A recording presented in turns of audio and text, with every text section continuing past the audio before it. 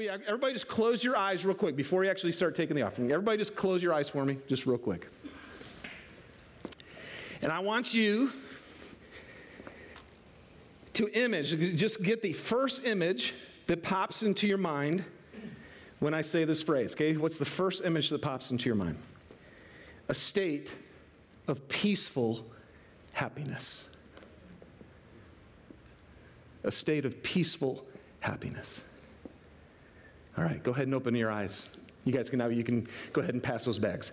I just didn't want to pass. First service, they started passing the bags, and I said, everybody close their eyes, and that didn't work very well. So, all right. So now let me just ask you a couple answers. What did you guys see? What was the first image that popped in your mind when you thought of a state of peaceful happiness? Anybody? That didn't make any sense to me. So, Steve. Pitcher's mound on Fenway Park the day after a 7th game win in the World Series. Yes. Giving. Okay. Anybody else? What image popped into your head when you thought of, yeah? My kids and grandkids at Sunday dinner. Kids and grandkids on Sunday dinner. Nice. Anybody else? Heart. What? Heart. A heart? Oh, okay. Yep. Jesus sitting with children. Sitting with children. Yep. K2. All right, we're getting too spiritual, so no, that's fine. No, but seriously, here was mine. As soon as I thought about that, all I could see was my feet with a drink with an umbrella in it and sand and an ocean. How many of you saw that? All right? All right. Right. So how many of you saw daylight savings time? Yeah, none of us saw that. None of us saw that. That was painful this morning. All right, here's what's interesting. Whatever image came to your mind, and that's cool. If it was K2, children, whatever literally came to your mind, what will happen is that is what in our heart, we just go, man, this is the life, right? I mean, when you get to a place, if you actually live in a state of peaceful happiness, you just have to go, this is the life. Now, here's what's interesting. You know what peaceful happiness is? That's actually the first definition of contentment. If you're content, you are in a state of peaceful happiness. And then it goes on to say satisfaction. And so when you're satisfied, you don't actually wish for anything more. And you don't need to do that because you're absolutely deeply satisfied. And here's what we know. Every human being on this planet is looking for that right there, aren't we? Yeah. Everybody is trying to figure out, how do I get that? So look at this, Philippians chapter 4. Paul says, I know what it is to be in need, and I know what it is to have plenty. I have learned the secret of being content. Paul learned the secret of actually being in a state of peaceful happiness, of absolute satisfaction, where he didn't wish for anything more. And now look at this. He goes, I learned the secret of being content in any and every situation. Are you kidding me? I mean, here we are trying. Every once in a while, we finally got in a place where I felt some personal happiness and peace, right? And Paul's like, oh, I have that like all the time, actually. In any situation I'm in. In every situation I'm in. I have absolute peace and happiness. Are you kidding me? He goes, whether I'm well fed or hungry, whether I'm living in plenty or in want, I can do all this through him who gives me strength. You know, it's really interesting because I'm sure all of us at some point have actually got to a state of contentment, right? You've got to a state of contentment. But are you like me? You didn't stay there very long? It's so weird. Like when we get content, all of a sudden it's not enough. So when Susie and I first moved here from Detroit, we had a TV, and I think it was literally a 12-inch TV. It was just this tiny little box like this. And back in 2003, I don't even know if we had flat screens yet. So it was this tiny little box. But what was really funny is we had this huge armoire, right? One of those big, huge entertainment things. And you'd open up these big doors, and there was this little box sitting there. And so one year we actually, Kensington, our home church in Detroit, they brought out a team to do a mission trip. And the leaders of the trip actually, for some reason, I can't remember why, but they needed to use our house. And so while they were at our house, apparently they saw our TV because we came home the next day, and I opened up our armoire, and in there was a big TV. And there was a little note. They wrote us a note, and they said, no one can have a TV that small. So they purchased us a TV. But here's what was hilarious. 3 years later, I came home one day, and I was sitting there, and I opened up our armoire, and all of a sudden, inside is a flat-screen TV. And I'm like, where did this come from? And one of my friends says, you can't have a box TV. He goes, you have to have a flat-screen TV. Can I just say, I am so excited that people are so discontent with what I have. I might just invite all of you over to my house. You know, you can just see what we got, and then you can just keep improving our state of living. That would be awesome. But here's what's funny is now I have this TV, right? But we've had it for like 6 to 8 years, and we know technology just keeps going and going, right? Come on, man. I sit in my house now, and all I can think is, that TV is way too small. Because, right, I mean, every house you go, I mean, everybody's got like big TVs now. And so I look at mine, and it just looks wrong. And I sit there and I go, yeah, I mean, it's fine, but I could watch it bigger. Right? I could see it, and it could be, it's just insane, you guys. So here's what consumerism is. Consumerism is the preoccupation of society with the acquisition of consumer goods. That's the definition. It's a preoccupation. It's something, it consumes our mind. It preoccupies our mind. This idea that I have to have more, and I have to have better, and I have to have bigger.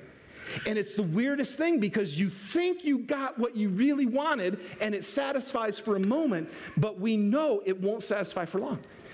And then we just have to keep getting more. So there's a huge battle here between contentment, which by definition is a peaceful state of happiness, and consumerism, which is never actually content. So where are we going here today? So here's our mission at K2. Our mission is to invite and equip everyone to live out the adventure of following Jesus Christ. Now, why do we say that? Because Jesus told us this is eternal life. Not that you go to heaven. You get to go to heaven, that's cool. But eternal life is that heaven has actually already come into earth.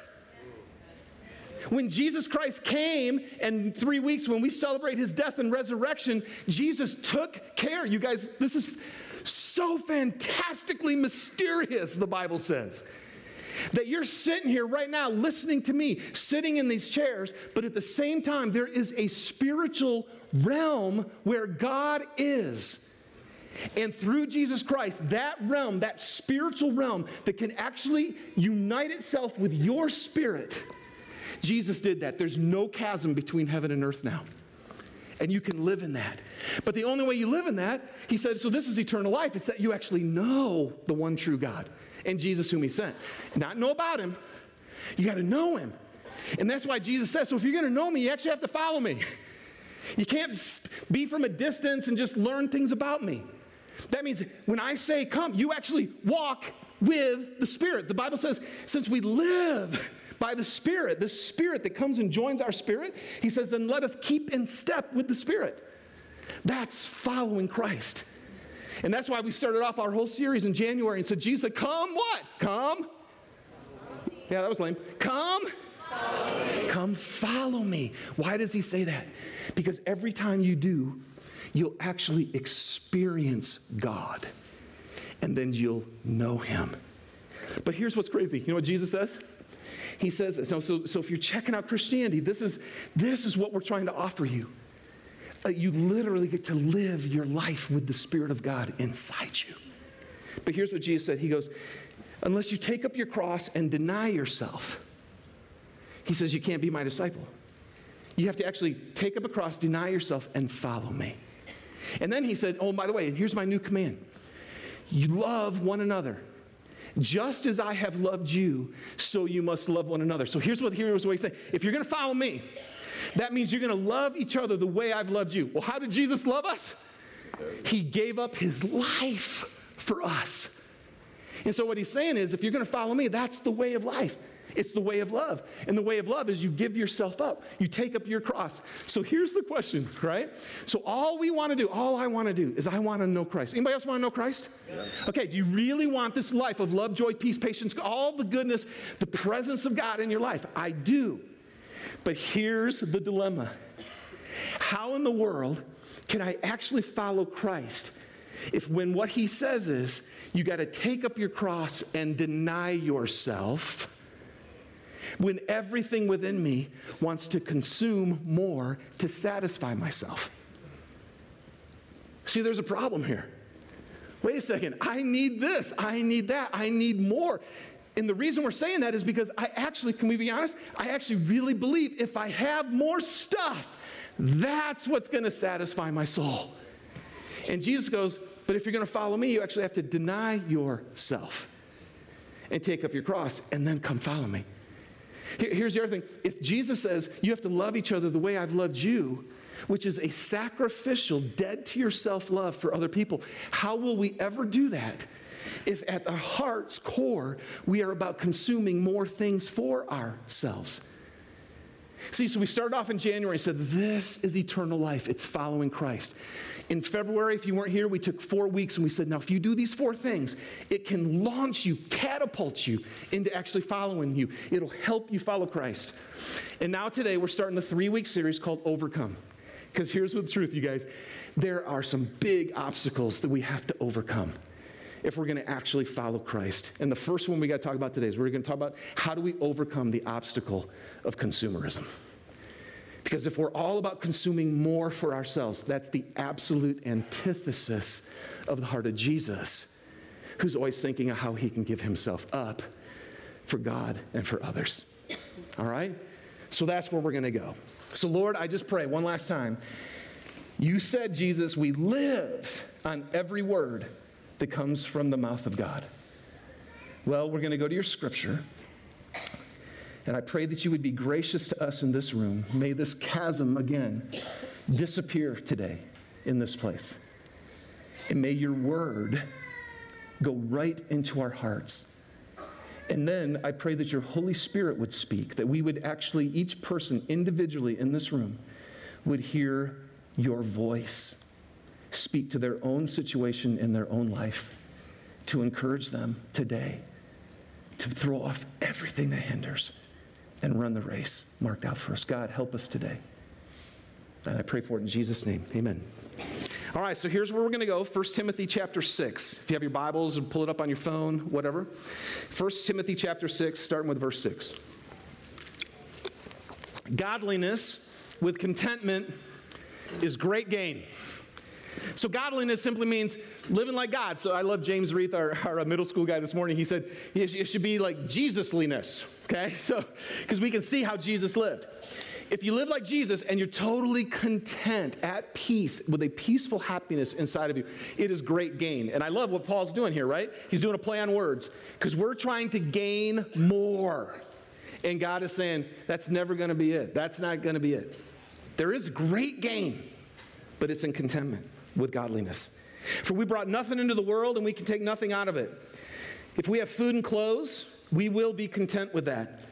Those who want to get rich fall into temptation and a trap and into many foolish and harmful desires that plunge people into ruin and destruction. And you guys, we know this is just true. I mean, why when I do premarital for couples who are getting married, why do I make sure that we have one session always on money? You know why? Because money is one of the top things that kills marriages. When people want to get rich, all that means is I want to consume. I want more. And as soon as you start feeding that me monster that wants more, it's really hard to be someone who lays down their life for their spouse. And so money is huge, and the scriptures just know, and we all know this. This destroys, and that's what it says. It leads to ruin and destruction.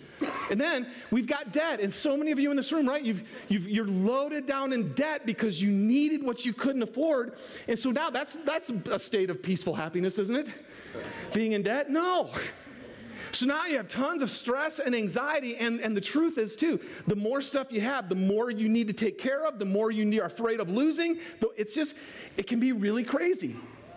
So then it goes on. For the love of money is a root of all kinds of evil. Now, this is really important. It does not say money is a root of, money is neutral, okay? Money in the hands of generous people is a beautiful thing.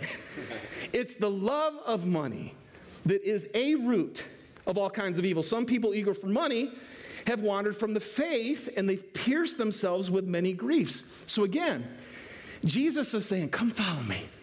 Come follow me. Be in my spirit. Get connected to me, and I'm going to fill you up, and I'm going to give you eternal life. You are going to be so filled with love and peace and joy, all that I want to give to you. But what happens is, if we love money, then the way of Jesus is probably many times not going to look like what we want.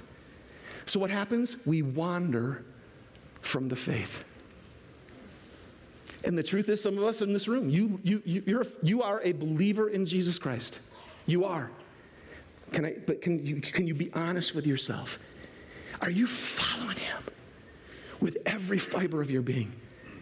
Are you reckless? Will you do anything that God asks you to do? Or are you afraid that he might ask you to do something that's not in line with the American dream?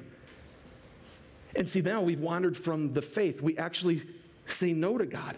And then we're Christians and we go, man, where's the peace? Where's the joy? Where's the fire? You see fire in Ryan? I did. I thought I saw Ryan. The dude is fired up, right? It's like, man, we are living the life. And some of you have lived that life, and you know what it is to say yes to Jesus, and you're living for eternal things. But now it's like, where's the joy? Where's the peace? And part of it is you could have wandered from the faith. That's what consumerism does to us. It makes us think about ourselves and protect ourselves and live for ourselves. And that is the antithesis of the kingdom of God, who lays down everything for God. So then in 1 Timothy, he goes on in verse 11, but you, man of God, flee from all this and pursue righteousness, godliness, faith, love, endurance, and gentleness. Fight the good fight of the faith. And again, I think that's so interesting, right? So the place where, that's a very common scripture, fight the good fight of the faith. And where is this? The context of having to fight the good fight of the faith is all in this context of money. It's super hard to be content. And I forgot to say this. Did you guys notice in the first verse when Paul says, I'm content in any situation, in plenty or in want? And then he said this, I can do all things through Christ who gives me strength. Now, how many of you have heard that verse, right? If you athletes use that all the time. I can do anything through Christ who gives me strength. And we use that verse for so many different things. And yet that super popular verse is right here where Paul's saying, the only way that I can actually be content when I don't got squat, and I would say even more difficult, is to be content when you have a lot. He goes, the only way I can do that is through Christ who gives me strength. It's a fight to be able to do this. So then he says, so take hold of the eternal life to which you were called when you made your good confession in the presence of many witnesses.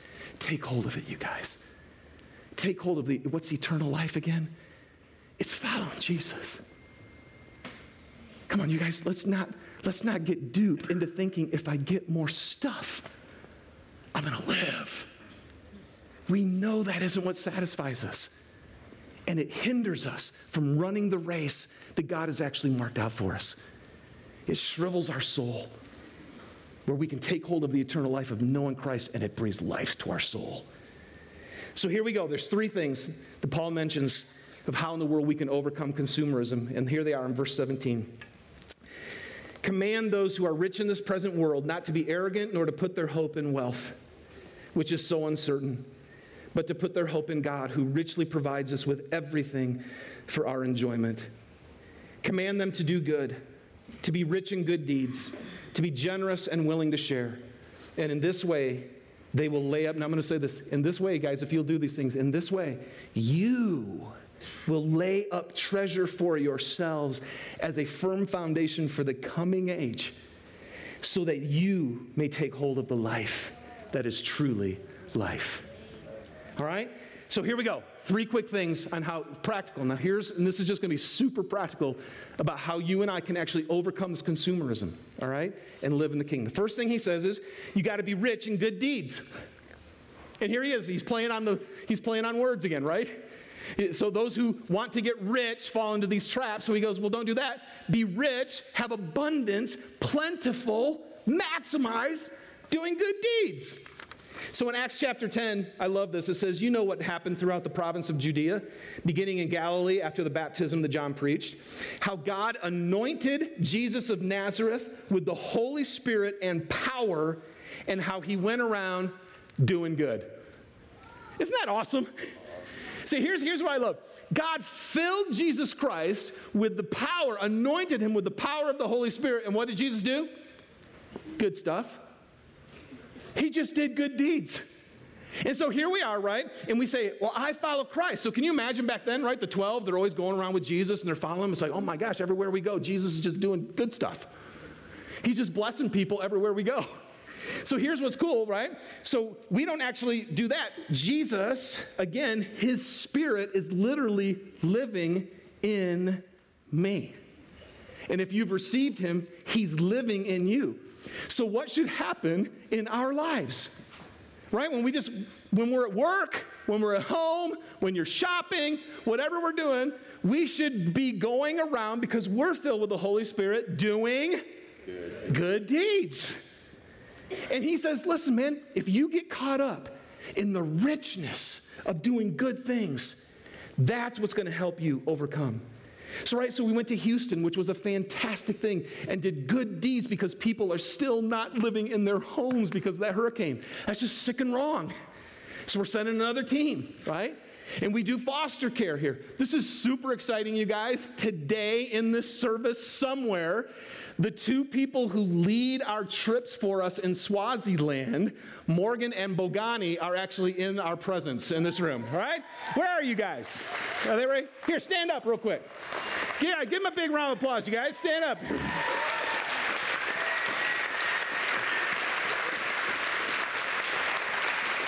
So for all of us who've been to Swaziland, that's them right there. And here's the coolest thing.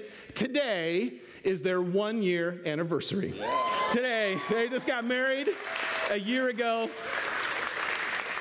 But what happens? What happens to every person who goes to Swaziland? You know what happens? They do a week of good deeds. And you know what happens? Almost every person goes, I wish I could just live here. I wish I could just do good deeds all the time. And we try to tell them, you guys, you can do good deeds in Salt Lake. You can do it here too. But you know what happens? Almost every time we get back and we have our jobs and we have our kids stuff and we have all our things. And the next thing you know, we get totally caught up in our life and we stop living the life of good deeds. It's crazy. Do you guys remember the Coke commercials? Right? Remember the Coke commercial? Like one person does a nice deed and that person's like just memorized. So now they do a good deed. And then that person's, and then they do a good deed. And you guys remember this commercial, right? So it just keeps going around and everybody's so encouraged to do good deeds. I pulled up that commercial yesterday and I never noticed this. When it's all done, at the end of the commercial, you know what happens? It says Coca-Cola, because Coke is what inspires you to do good deeds. No, but here's what it actually says this. It says Coca-Cola, Coca-Cola, open happiness. Isn't that interesting? Open happiness. You know what Coke knows? Even Coke knows that if you do good deeds, it will be a state of happiness and peacefulness inside of you. Here's what God is saying, you guys. He says, command them to be rich in good deeds. You know what he's saying? All he's saying to you is, I'm commanding you to be happy. I'm commanding you to be at peace. I'm commanding you to be satisfied. Isn't what a great God we have? Yeah. He's like, this is how it's done. So here's number 2. So this week, do some good deeds. Number 2, he says, command them to be generous and willing to share.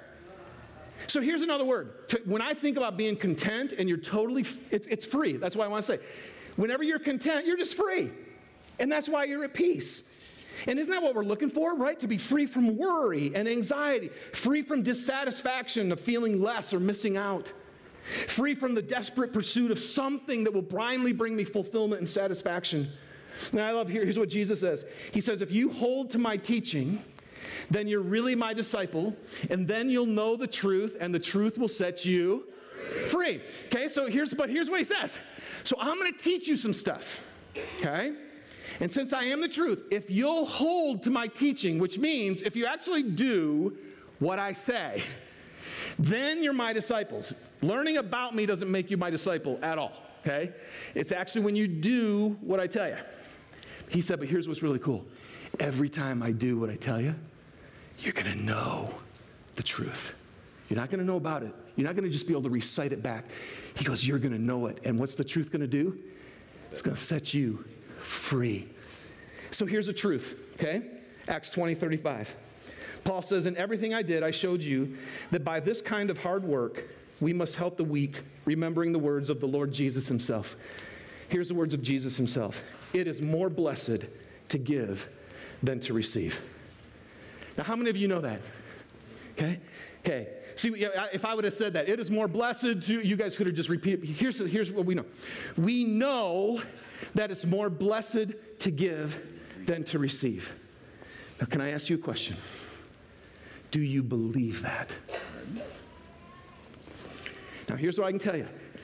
The only way that you know if you actually believe it is you do it. See, if you don't do it, you don't believe it. Now, you know it because you've heard it. And I shared with you a few weeks ago, there is such a big difference between knowing something and believing something. And so here's what I want to challenge you on. Some of you are not free. Some of you are not in a state of absolute peaceful happiness and this contentment because at this point, you still haven't bought what Jesus said. And just take inventory of your own heart. Do you actually give more than you receive? Just think about it. And so I know that that's true, but some of us actually never give anything. And here's what Jesus is saying to you this morning. If you want to follow me, this is the way. You give. And by the way, if you do this, you're going to be free. You're actually going to be content. You will have a peaceful state of happiness inside your soul. So, and by the way, do you know what's interesting about this? When it says it is more blessed to give than to receive, you know what the word blessed means? Anybody know what the word blessed means? Happy. It means happy. We're back to happiness. Isn't this great? A peaceful state of happiness. God is saying you'll be way more happy if you give. So there's some levels of giving, okay? The first level is spontaneous. And everybody needs to start somewhere, okay? So start somewhere. But spontaneous giving is just when you hear a need, right? And there's something inside of you that goes, oh, that's cool. And you feel a prompting, and so you give. And some of you spontaneously give here, right? You're like, oh, man, yeah, I've got some extra, and that'd be cool. And so you spontaneously give. That's the first level. And it's a good place to start. But the second level is faithful giving, okay? And what is faithful giving? Faithful means I'm going to regularly do this. I'm going to faithfully give.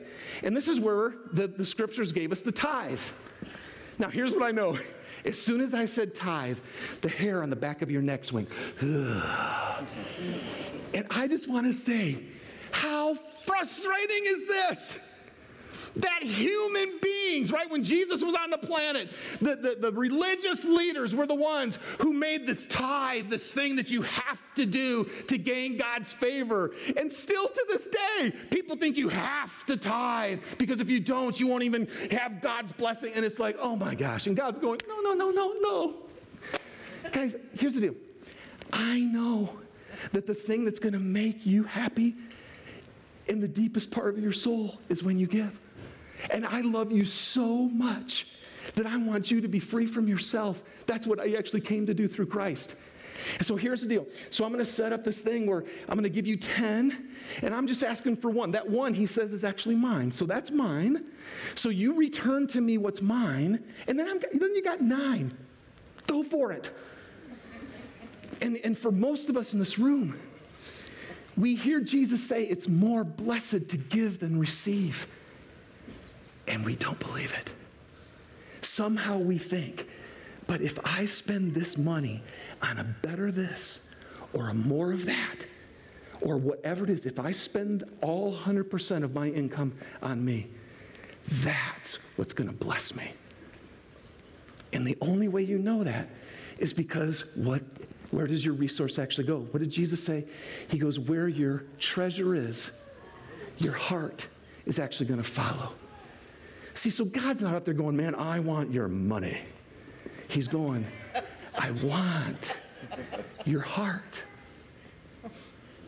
I want to know that when I ask you to do something, you'll actually say yes to me. And God is up there, you guys, and I'm going to tell you something. He wants to do so freaking much with your life. And what he's doing is he's looking for hearts who are completely his. And one of the ways he knows, if I ask this person to do something, they'll actually do what I say, is because he's already asked you to give him what's his, and you do. See how this works? And then what Jesus said is true, and you get free from yourself because you give on a regular basis. Faithfully and regularly, you just give back to God what's his. And that is life. And anything else is the opposite of what Jesus is saying. And then we get to this passage. So there's the first one, spontaneous giving, then faithful giving. And then he gets to number 3, right, which is in this passage, which is generous giving. See, because just tithing is not generous. That's giving what is yours. Here's the definition of generous. Generous is showing a readiness to give more of your money or time than is necessary or expected.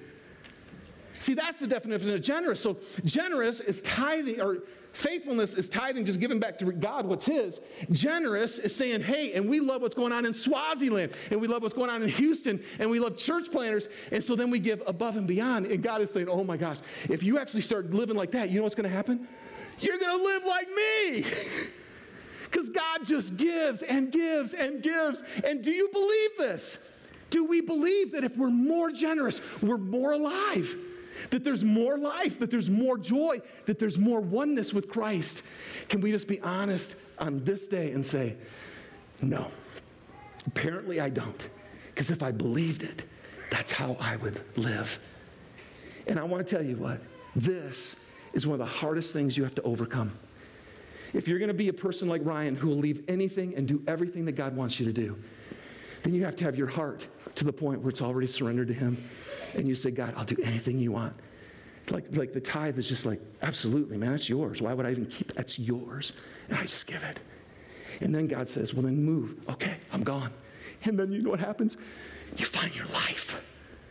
And you see God do more with you than you ever dreamed or asked or imagined.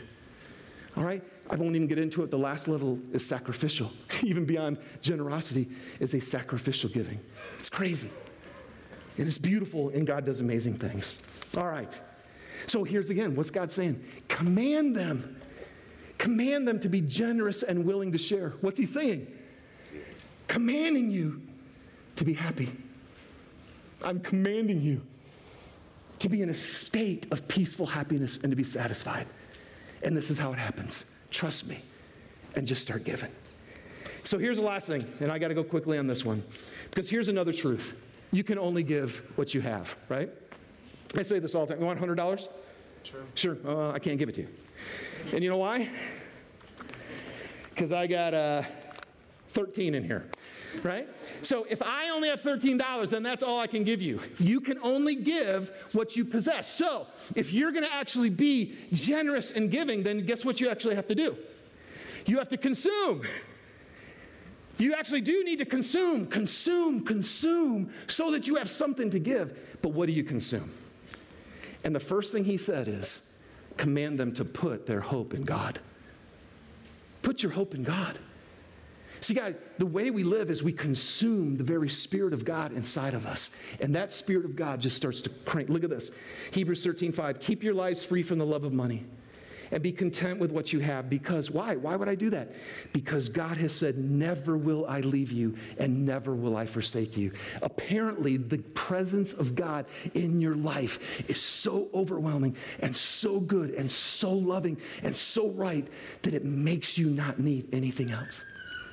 So you consume him inside your heart, and it sets you free from everything else. Jesus says this in John 4. Everyone who drinks this water will be thirsty again, right? I mean, I've been drinking all freaking morning, and I'm still thirsty.